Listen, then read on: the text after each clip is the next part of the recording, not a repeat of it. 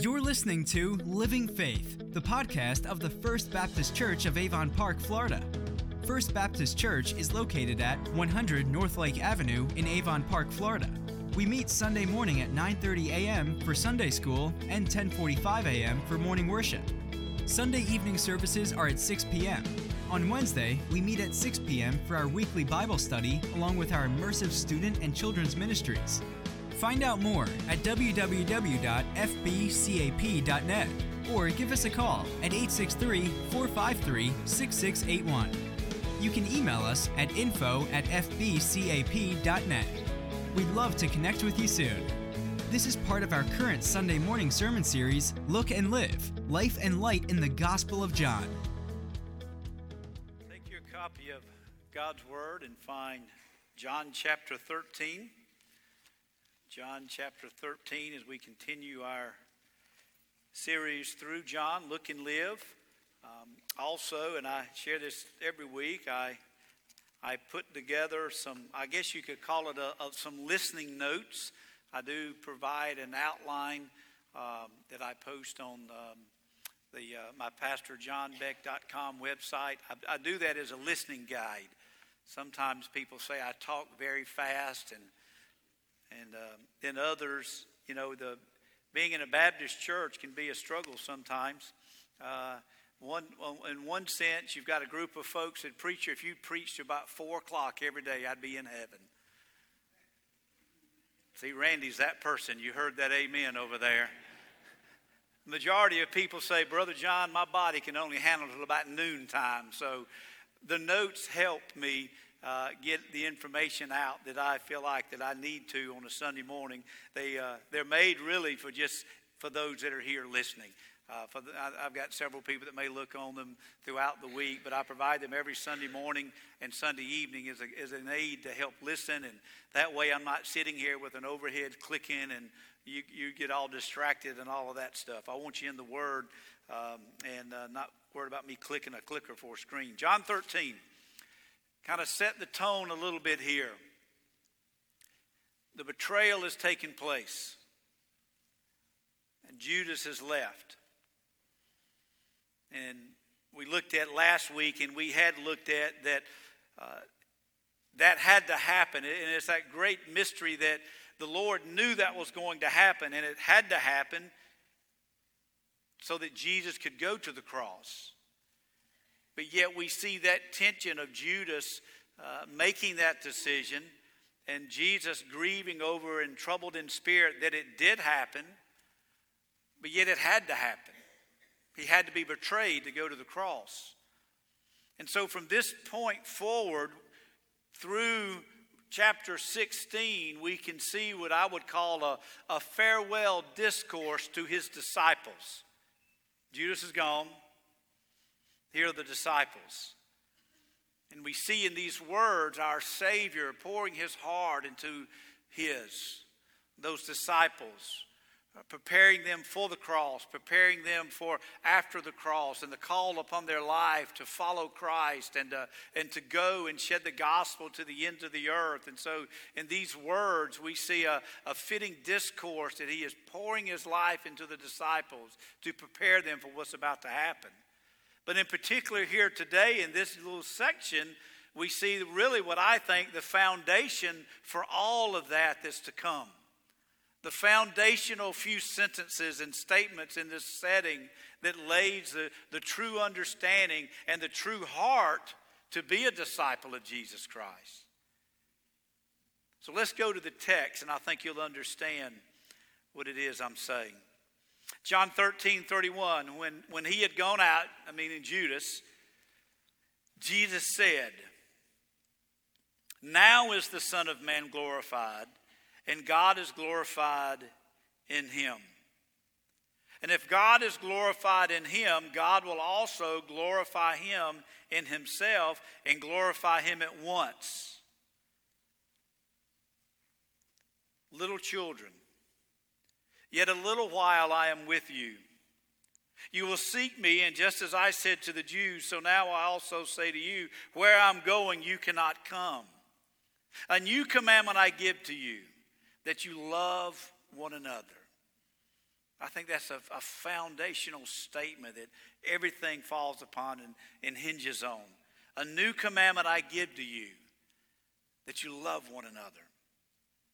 Just as I have loved you, you also are to love one another.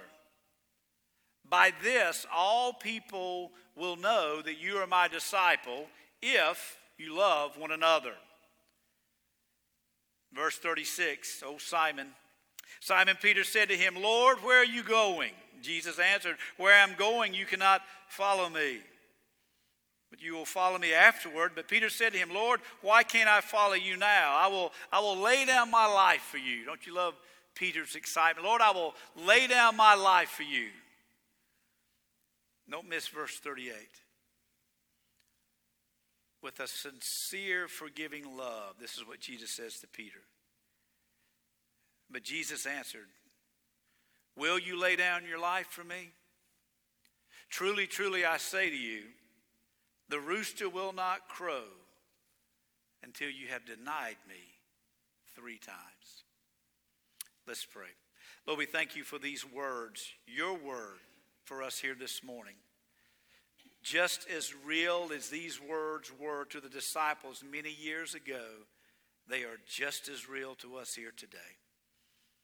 Help us to hear, to embrace, to understand.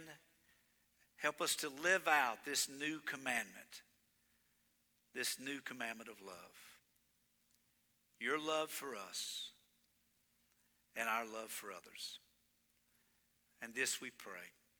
In Jesus' name, amen. Well, what I want to do with the text this morning is there are 2 phrases, 2 major phrases I want us to consider. Look there in verses 31 and 32. Now is the Son of Man glorified, and God is glorified in him. And if God is glorified in him, God will also glorify him in himself and glorify him at once. And so we see in this first couple of verses here that God is saying, that the Lord is saying to them, now is the Son of Man glorified. Now, the betrayal of Jesus, of Judas unto Jesus, the anticipation of the cross. Now, Judas has done what God has told him to do. In his disobedience, he has gone to do what God has ordained to do, that I must die on the cross. Now is the Son of Man glorified, and God is glorified in him. And we think about that phrase, and we to me, and several of the pastors and commentators in study of this, to me, when we think about the cross, it does not glorify.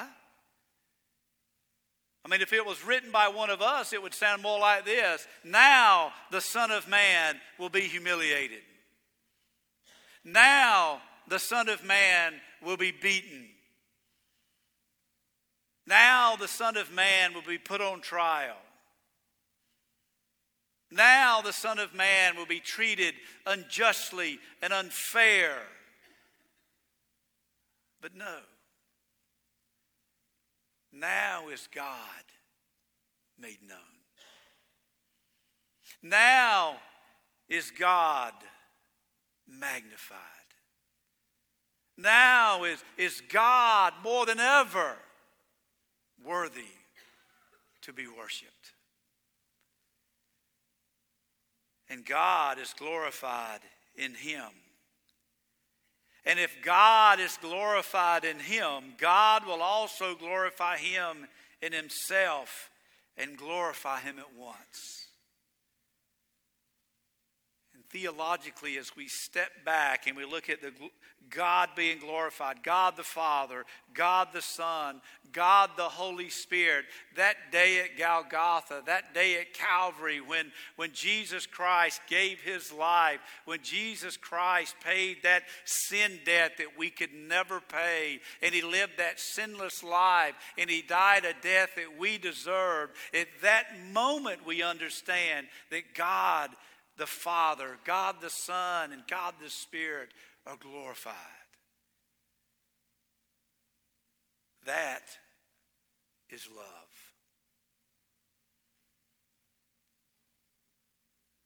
That second verse I want us to consider, a couple of verses I guess you could say. verses 34 and 35. A new commandment I give to you, that you love one another just as I loved you. I think those two verses fit together. You could say, well, it's kind of funny if you go to any sermon websites or things like that. There's a lot of things available. Libraries are available now online. It's one of the great blessings of technology. And though you could go to Spurgeon or Martin Lloyd-Jones preaching on Romans, and it'll be Martin Lloyd-Jones. If you do some research on Martin Lloyd-Jones' series on Romans, it'll be Romans chapter 13, verse 31. Romans chapter 13, verse 31. Romans chapter 13, verse 31. I'm like, good gracious, he was in Romans chapter 13, 31, 8 months. There's a lot in Romans chapter 13, verse 31. That God will be glorified in the death of his Son and what that accomplished. And that a new commandment I give to you, that as I have loved, you love. Those two verses, those two couple of verses fit perfectly together. And I want us to look at that this morning as we look at that type of love, where the Father and the Son are the most glorified. First, the love of God, the love of the Father. If we think about the Father is glorified, that God is glorified as we go to the cross, I think we need to step back and understand if there's a command that we are to love one another, that it is something that we need to embrace and something that we understand, and it's something that we embrace and we understand as we look at the example that the Trinity is given to us, that the Word of God is given to us. How in the world can I love any? I think about what love means today. There's no way I can love the brethren. There's no way I can love anyone unless I'm measuring that love against God's love. And there's a type of love that I can never match, but it's a type of love that I pursue to live my life based upon. The love of the Father. How was God glorified at the death of his Son, Jesus Christ? How do we see the love of the Father in that moment? We see the love of the Father demonstrated through God's holiness. Now we make light of sin in our culture today. I'll give you an example. I'm going to be a little transparent here. I'm going to let you in on one of my struggles. I'm a very forgiving person, I think. But where I'm struggling in our world today is that we are afraid to call sin, sin. And we're afraid to look at the ugliness of sin and what it is. Now, with modern technology and Twitter, you have access to thoughts and what the world is saying immediately. And it's kind of funny. You had to wait till the next newspaper came out. If something happened at lunchtime on Tuesday, you couldn't read about it till Wednesday and you got the newspaper. Our young people today are just getting spastic thinking about that. We have instant updates on pictures and sonograms. I'm thinking about grandbabies again. Instagram, not sonograms. See? I'm catching up. Instagram and Twitter and Facebook, immediately we know what people are thinking. Immediately. And in our convention several weeks ago, one of our prominent leaders made a mistake. I don't know what it was. It doesn't matter to me. It involved, I think, an immoral relationship with another woman, and had to step down. So immediately as a pastor, I weep over that. I weep because when the leader of a church and a pastor or a home or any organization falls, I read something this week, when the taller tree in the forest falls, it always takes the smaller trees with it. That's pretty good. First time I'd ever heard that. And so there was a side of me that I anguished over that. But it just seemed like immediately on Twitter, we were so quick to forgive that we made light of the seriousness of the sin. And I remember sitting there that day in my office contemplating, well, Lord, how should I feel? Lord, you are holy and you are righteousness, and you have clearly laid out what is God's desire for a husband and a man and relationships. And you've clearly laid out in Scripture the qualifications and the life of a man that you have asked to lead a church. And within a 10-minute period on Twitter, we have a David falling in the sin of Bathsheba, and 10 minutes later, it's just okay. We all make mistakes. And it could be that I was also really intentional looking at the text this week. I don't think we fear God or we embrace the holiness of God the way we need to. I don't think we understand what Jesus Christ did that day on the cross for our sin. I remember being in college, and we had a conference speaker come through, and he was telling a story, talking in the conference, and he was talking about, he was giving an invitation, and a pastor came up to him and said, went in the time of response and leaned up on the pastor's shoulder that was giving the revival or conference, and he said, pray for me. I've made an immoral decision. Pray for me that I can continue to pastor. And I remember Henry Blackaby was who it was. I remember Henry Blackaby, he said this to us as students. He said, I told that man, you don't come to me.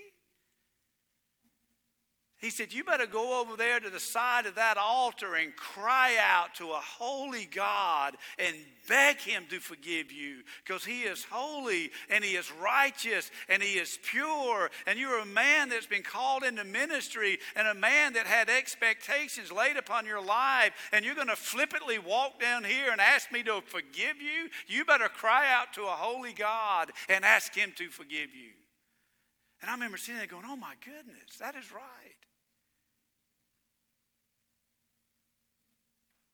But I'm grateful that 1 John 1:9 says what? If we are faithful, he will forgive us. That is what makes this so wonderful. We see God's holiness on display. And the only thing that can satisfy the wrath of God against sin was a perfect sacrifice in Jesus Christ. Salvation is not just something we do because we believe in a historical Jesus, or something that we do because it's just something that we need to do to be a good person, or something that we just do because it's popular and that's what people do. No, we come to Jesus and we realize that we are a depraved sinner in need of salvation, and the only hope we have in life is coming to the cross of Jesus Christ, where holiness and sin met, and where Jesus Christ gave his life so my sins can be forgiven. That is love. And God is glorified on that cross because of his holiness. But we also see in the love of the Father God's faithfulness. Look at Isaiah 53. Isaiah 53. I'm not going to read all of it.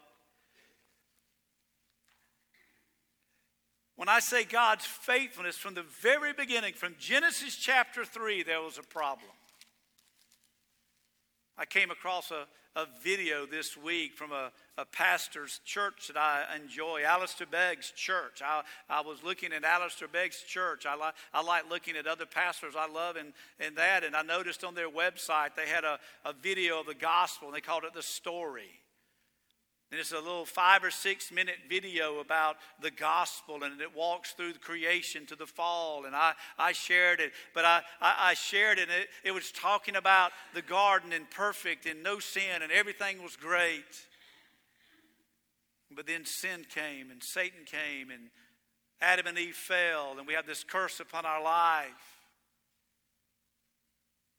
And literally from Genesis chapter 3, God has been faithful to send a Redeemer. If you think about it, Genesis chapter 3, God has been faithful to send His Son, Jesus Christ. Isaiah 53, listen to this. Surely He was borne our griefs, and He carried our sorrows. Yet we esteemed Him stricken, smitten by God. He was wounded for our transgressions. He was crushed for our iniquities. Upon Him was the chastisement that brought us peace, and with His stripes we are healed. We all, like sheep, have gone astray. We have turned everyone to his own way. And the Lord has laid upon Him the iniquity of us all. He was oppressed and He was afflicted, yet He opened not His mouth. Like a lamb that is led to slaughter. We see the love of the Father not only in His holiness, but in His faithfulness. God has always said there will be a remnant. And even as Isaiah prophesied, as Jesus Christ was sitting there in that upper room as a lamb celebrating the Passover, He knew that He was a sacrificial lamb being led to slaughter. And what we see with this new love is the love of the Father and His faithfulness. We see His holiness, we see His faithfulness, and also, real quick, we see His power. When was Satan defeated? At the cross of Jesus Christ. We hear all kind of things. Satan was defeated by a big ugly stick, and we'll have Jesus hanging on a cross. And I don't like making light of that stuff, but it is true. When the clouds were darkened and the earth was shaken and the wrath of God poured upon the Son and the sin of humanity rests on the shoulders of Jesus Christ, and that perfect sacrifice was lifted up to the Father. It says that the temple veil was torn from the top to the bottom. And Satan and the power of sin was defeated. That penalty of that sin was dealt with. So we see the love of God in His holiness. We don't talk a lot about holiness. A lot of times we think about holiness and how we live our life and the do's and the don'ts and the like holiness is the things that I do. I don't watch certain TV shows because I'm holy. I don't cut my hair a certain way because I'm holy. And we're missing the understanding of holiness. Holiness is not about me. Holiness is not about what I can do. Holiness is about God. And the sin that we can commit and the sin. So therefore, I do what I do because of His holiness and His faithfulness and His power. That's love of the Father right there. Then we have love of the Son. Turn back, if you will, to John chapter 13. The love of the Son. I think the love of the Son, we could say, is shown in two places. One, naturally, is the cross. Jesus said, now is the Son of Man glorified, and God is glorifying Him. If God is glorifying Him, God will also glorify Him in Himself and glorify Him at once. We see the love of Jesus Christ that day on the cross. Remember in John chapter 10, verse 11, it says, I am the good shepherd. The good shepherd lays down his life for the sheep.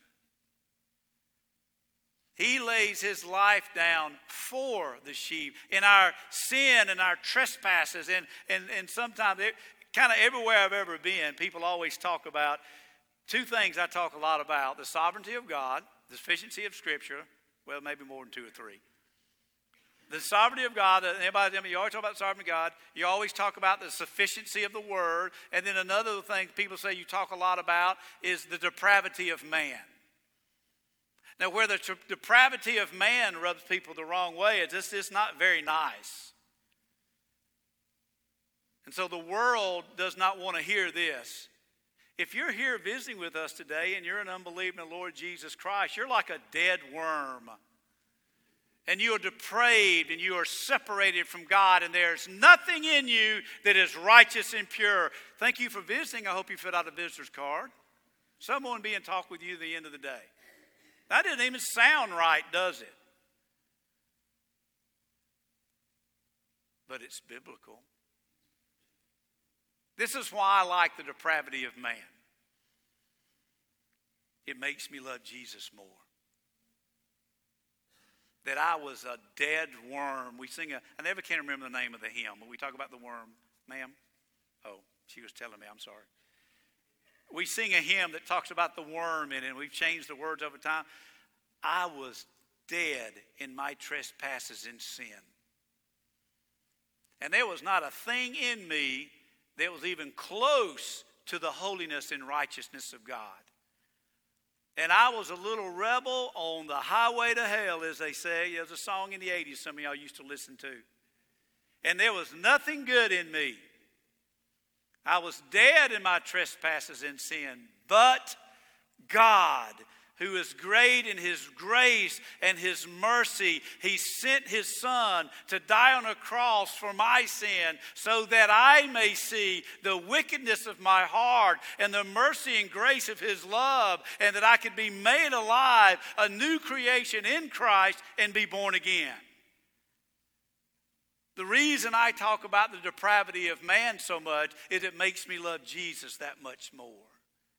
If I'm walking around life and I'm just a good person, but I'm just missing that Jesus part of my life, I'm really a good person. I'm not as bad as everybody else. I just need a little Jesus. Then that makes me feel like that there's a lot of this stuff I'm capable of my own. Let me let you in on a little secret.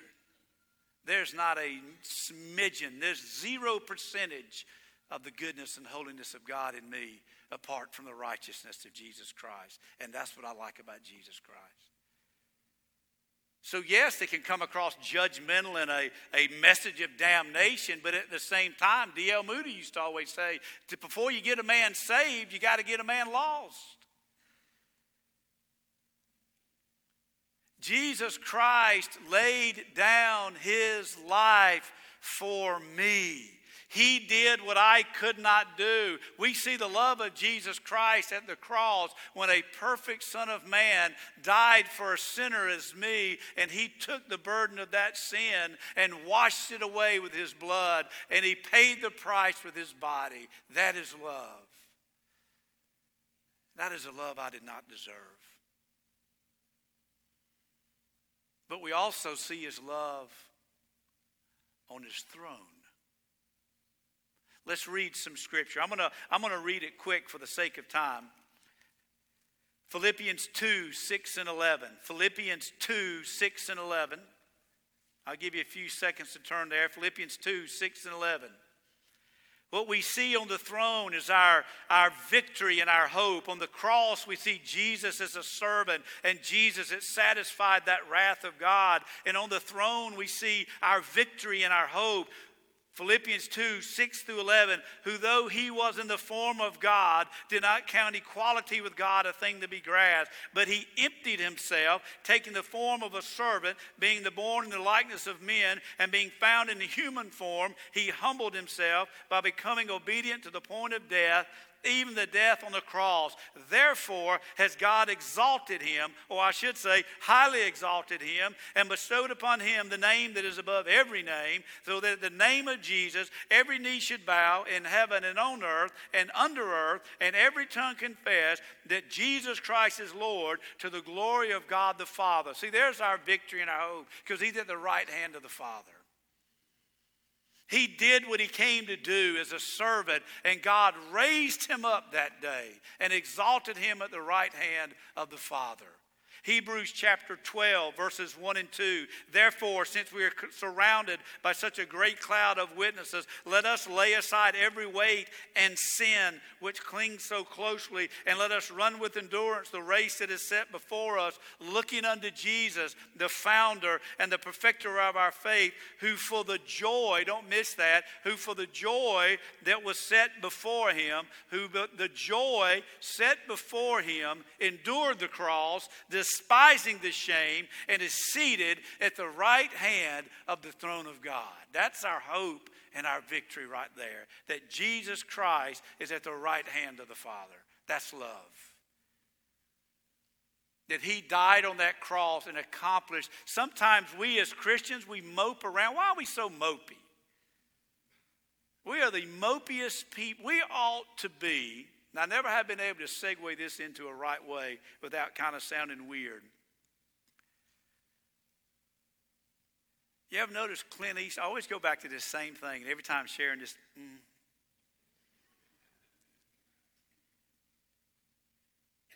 Clint Eastwood always walks into town with an attitude, doesn't he? For those who don't watch Westerns and hear the whistling in the background, you know, it's always Clint Eastwood.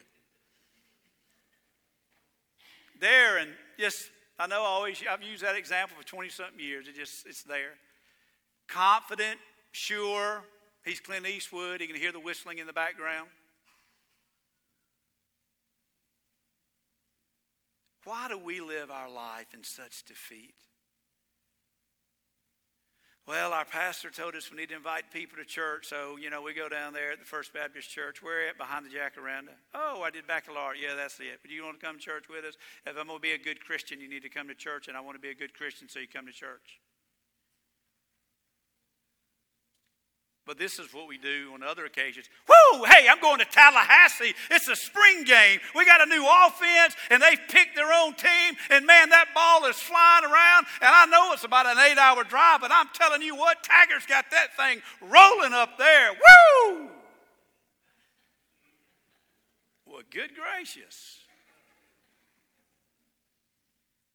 Pastor, I'm riding down the road listening to every recruiting podcast I can right now. I'm telling you what, we're going to be loaded this year, and this fall's going to run. Woo! Oh, by the way, we got church on Sunday night if you can make it. I know that's totally when we do our family stuff and get together, but it's usually pretty good if you want to come. There's not as many people there if you can come. Wednesday night's prayer meeting, we pray. That's when we set aside a time to pray. But I know you're busy, so, that's what we do, isn't it? Jesus Christ is at the right hand of the Father. That is a position of hope and victory and power. He is our Lord and our Master, and He loves us, and He died on the cross for those that are His, and He is at the right hand of the Father. That's all that we need to know. That God loves me. And He sent His Son for me. And He died for me. And He loves me. Romans 8, 34 and 35. I think I have gone to Romans 8 every day this month as I've been in Romans. I can't get enough of it. It's my new favorite chapter of the Bible. Romans 8, 34, 35. Who is to condemn? Who can condemn me? Who can bring a charge against me? Who can say anything to me? Christ Jesus is the one who died. More than that, I love Paul. More than that. He didn't just die, He was raised. And He wasn't just raised, He was raised to the right hand of God, who indeed is interceding for us. Interceding for us. He's at the right hand of the Father, interceding for me. See, salvation's personal. Who shall separate us from the love of Christ? Shall tribulation or distress or persecution or famine or nakedness or danger or sword? Nothing can. Why? Because Jesus Christ is at the right hand of the Father, interceding for us. Where's our hope? At the right hand of the Father, interceding for us. Where's our victory in life? At the right hand of the Father, interceding for us. The love of Jesus Christ on the cross and on the throne. But that's not the end of the story. Now go back to John 13. Look at verse 33. Now, in the next 15 minutes, let's look at this. The love of the disciple. The love of us. If we know the love of the Father, His holiness, His faithfulness, His power, if we know the love of the Son on the cross and on the throne, then we understand that Jesus now says, now you love the same way. Don't miss this. This is one of these, you're sitting in your desk and you go, whew, that's good. That's when Judy says, why did you just get up and take off out the front door? Well, sometimes I just get up in the middle of, I have to make a loop. I scoot the loop. That was good. Verse 33, little children. Do you know how silly I am in this point in my life over little children? You know where I'm going Monday morning at like 5? I'll be up at midnight with bags packed in the driveway waiting till 5 o'clock while I can leave. Jesus, once Judas left, he said, little children.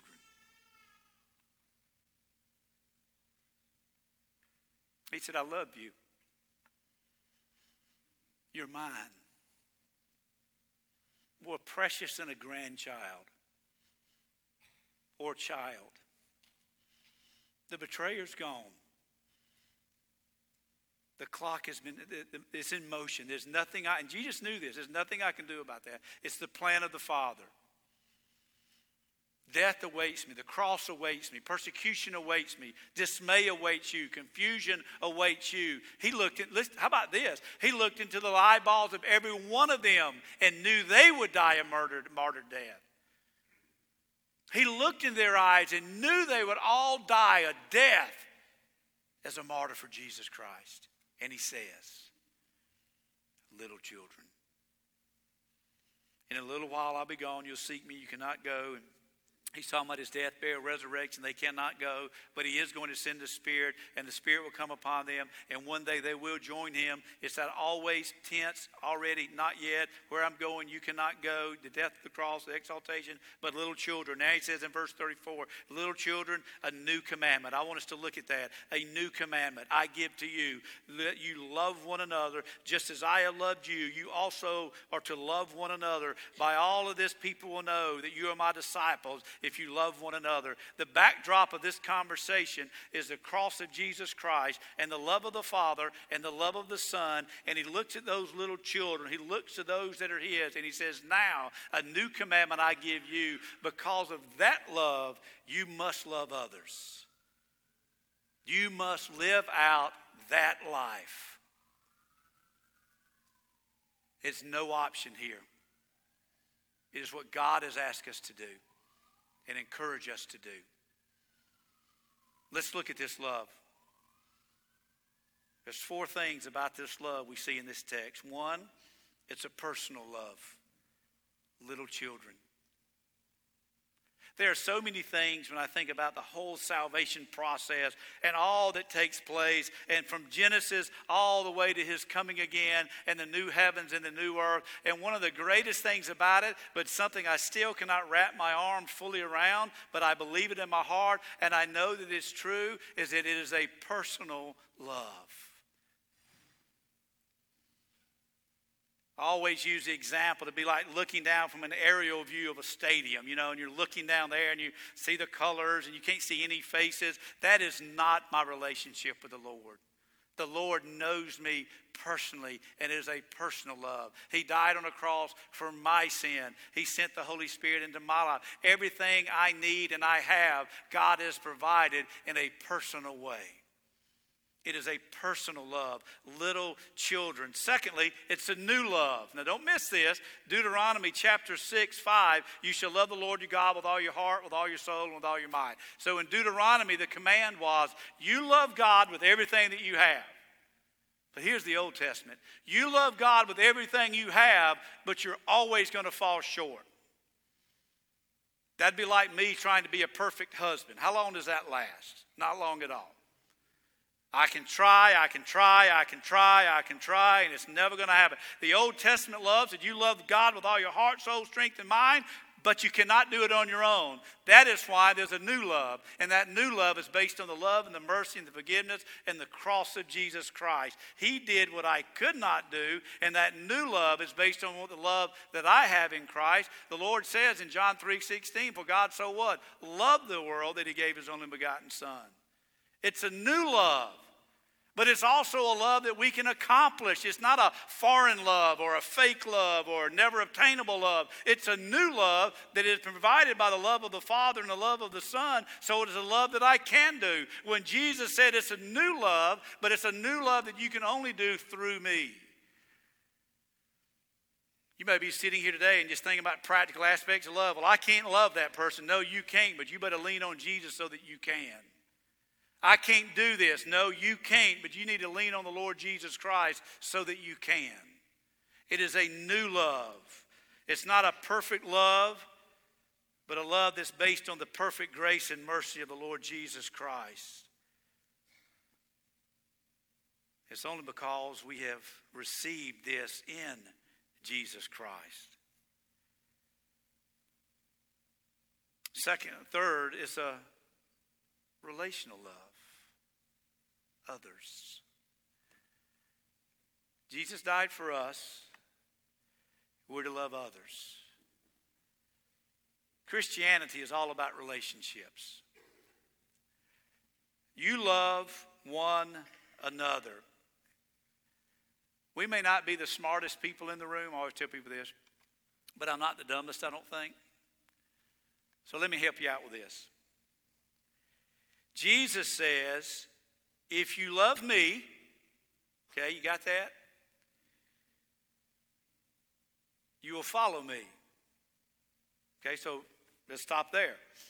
If we say that we love the Lord, we're going to live for the Lord, worship the Lord, bow down to the Lord. We're going to follow the Lord. We're going to live our life that we love the Lord. If you love me, you're going to follow me. If you love me and you follow me, you're going to love others. So if I don't love others, then it just says I'm not following him. And if I'm not following him, then I don't really love him. There's some truth to that. If we don't know the biblical Jesus, we may not love him. If the world has said that Jesus is just some great prophet from years ago and that he is an option that we can believe in and go to heaven one day, we may say that we love that, but I'm telling you what, when you realize that Jesus Christ died on the cross for your sin and he bled and he died so that you may have eternal life and you love that, you'll follow that and you'll worship that and you'll adore that type of love. That's why we have to be so clear with the gospel. Jesus Christ is not a get-out-of-hell-free card. Jesus Christ is not check the box and go to heaven one day. Jesus Christ died on the cross for your sin so that you may have life and have life more abundantly and your sins can be forgiven. That's what Jesus did. I love that Jesus. And you realize the price that he paid for you, you're going to love that Jesus.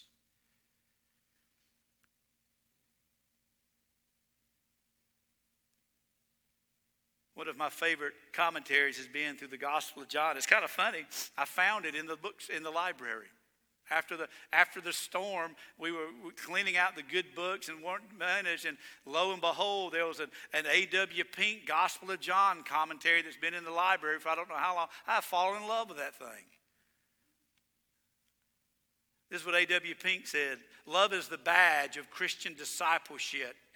It is not knowledge, it is not orthodoxy, it is not fleshly activities, but love which identifies as a follower of Jesus Christ. The Pharisees had love. The religious leaders said they had all this love for God, but God said, I'm not concerned about all of that. Do you love me? Do you follow me? Who do you need to pray about this morning that you need to love a little differently? It's a relational love. And I'll end with this. I could preach a whole sermon on this, but I won't. Don't miss this. Verses 36, 30. I love Peter. It's a progressive love. Gosh, I love Peter. Peter, I probably not as smart as Peter, but I talk quick like Peter. Hey, where you going? I'm going. Did y'all hear that? I got it. Peter on the spot. You going somewhere? We're going. I'll go wherever you go, Lord, because I love you. Jesus said, Peter, you don't love me. I do, I promise. Peter, you're going to deny me 3 times. That's the difference. I mentioned this last week. The difference between Judas and Peter, Judas kind of had everybody fooled, but Jesus knew his heart was not right. Peter just ran around getting himself in trouble all the time. But Jesus knew his heart was right. And if Jesus gets your heart, he's going to get your life. Do you want me to tell you what a progressive love is? When you deny the Father and the Son and the Spirit, when you deny Jesus Christ from an earthly standpoint, when you deny Jesus Christ at the moment he needed you the most, and God restores you and heals you, and you become one of the greatest apostles on the history of the globe.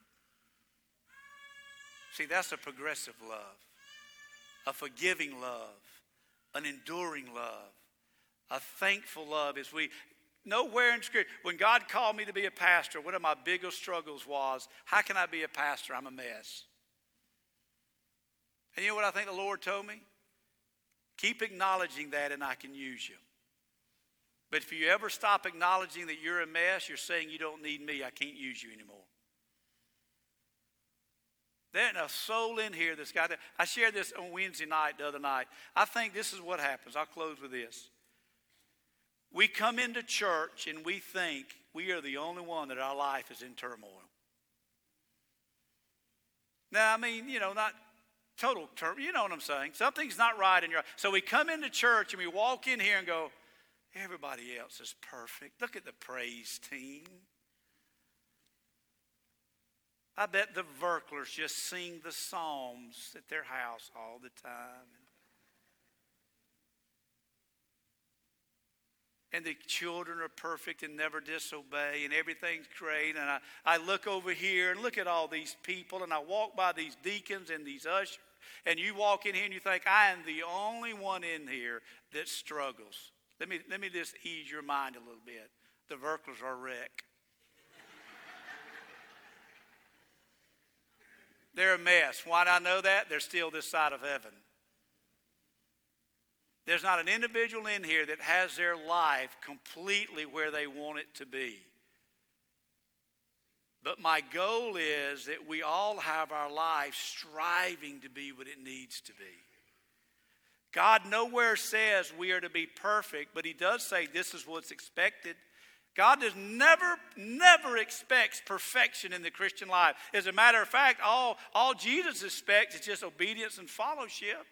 It's not rules and this and that and legalism. It's fellowship. Just love me. Just follow me. Love my word. Obey my word. Worship my word. Just do what Scripture says. Just love and follow after me. And then you realize, hey, we're all in this together. We're all just a bunch of Peters. Sometimes we talk too much. Sometimes we don't say the right thing. Sometimes we do this. It's a progressive love. We have love of the Father, love of the Son, and the love of a disciple. A new commandment I give to you. Love one another as I have loved you. Let's bow in prayer. Lord, we thank you for the love that you bestowed upon us that day on the cross. I pray right now, Lord, that you have opened up the eyes of those that are yours and they see that love. If they are here today and they're a believer in you, and I pray that those that you would just manifest yourself and encourage them, that you love them, you love them, you love them, and we too should love others. We ought to be a lighthouse of hope and victory and love here as a church. The one place I would pray our community, our nation, and our cities could see love in this crazy mixed up world that we live in should be the body of Christ. Lord, let us love one another. But Lord, if there's anyone here today that does not know you as their personal Lord and Savior, I pray that today has been the day of their salvation, that they believe who you are and what you did on their cross for their sin, and they have placed their faith in you, and they have repented of their sin, and they've come to you by faith. And if there's anyone here today that needs to profess that publicly, Lord, I pray that today would be the day that they would do so because of that love. Work in our midst. Clear our hearts and our mind, even as we sing this hymn of commitment. Let it be a true commitment to our life. And this we pray in Jesus' name. Amen.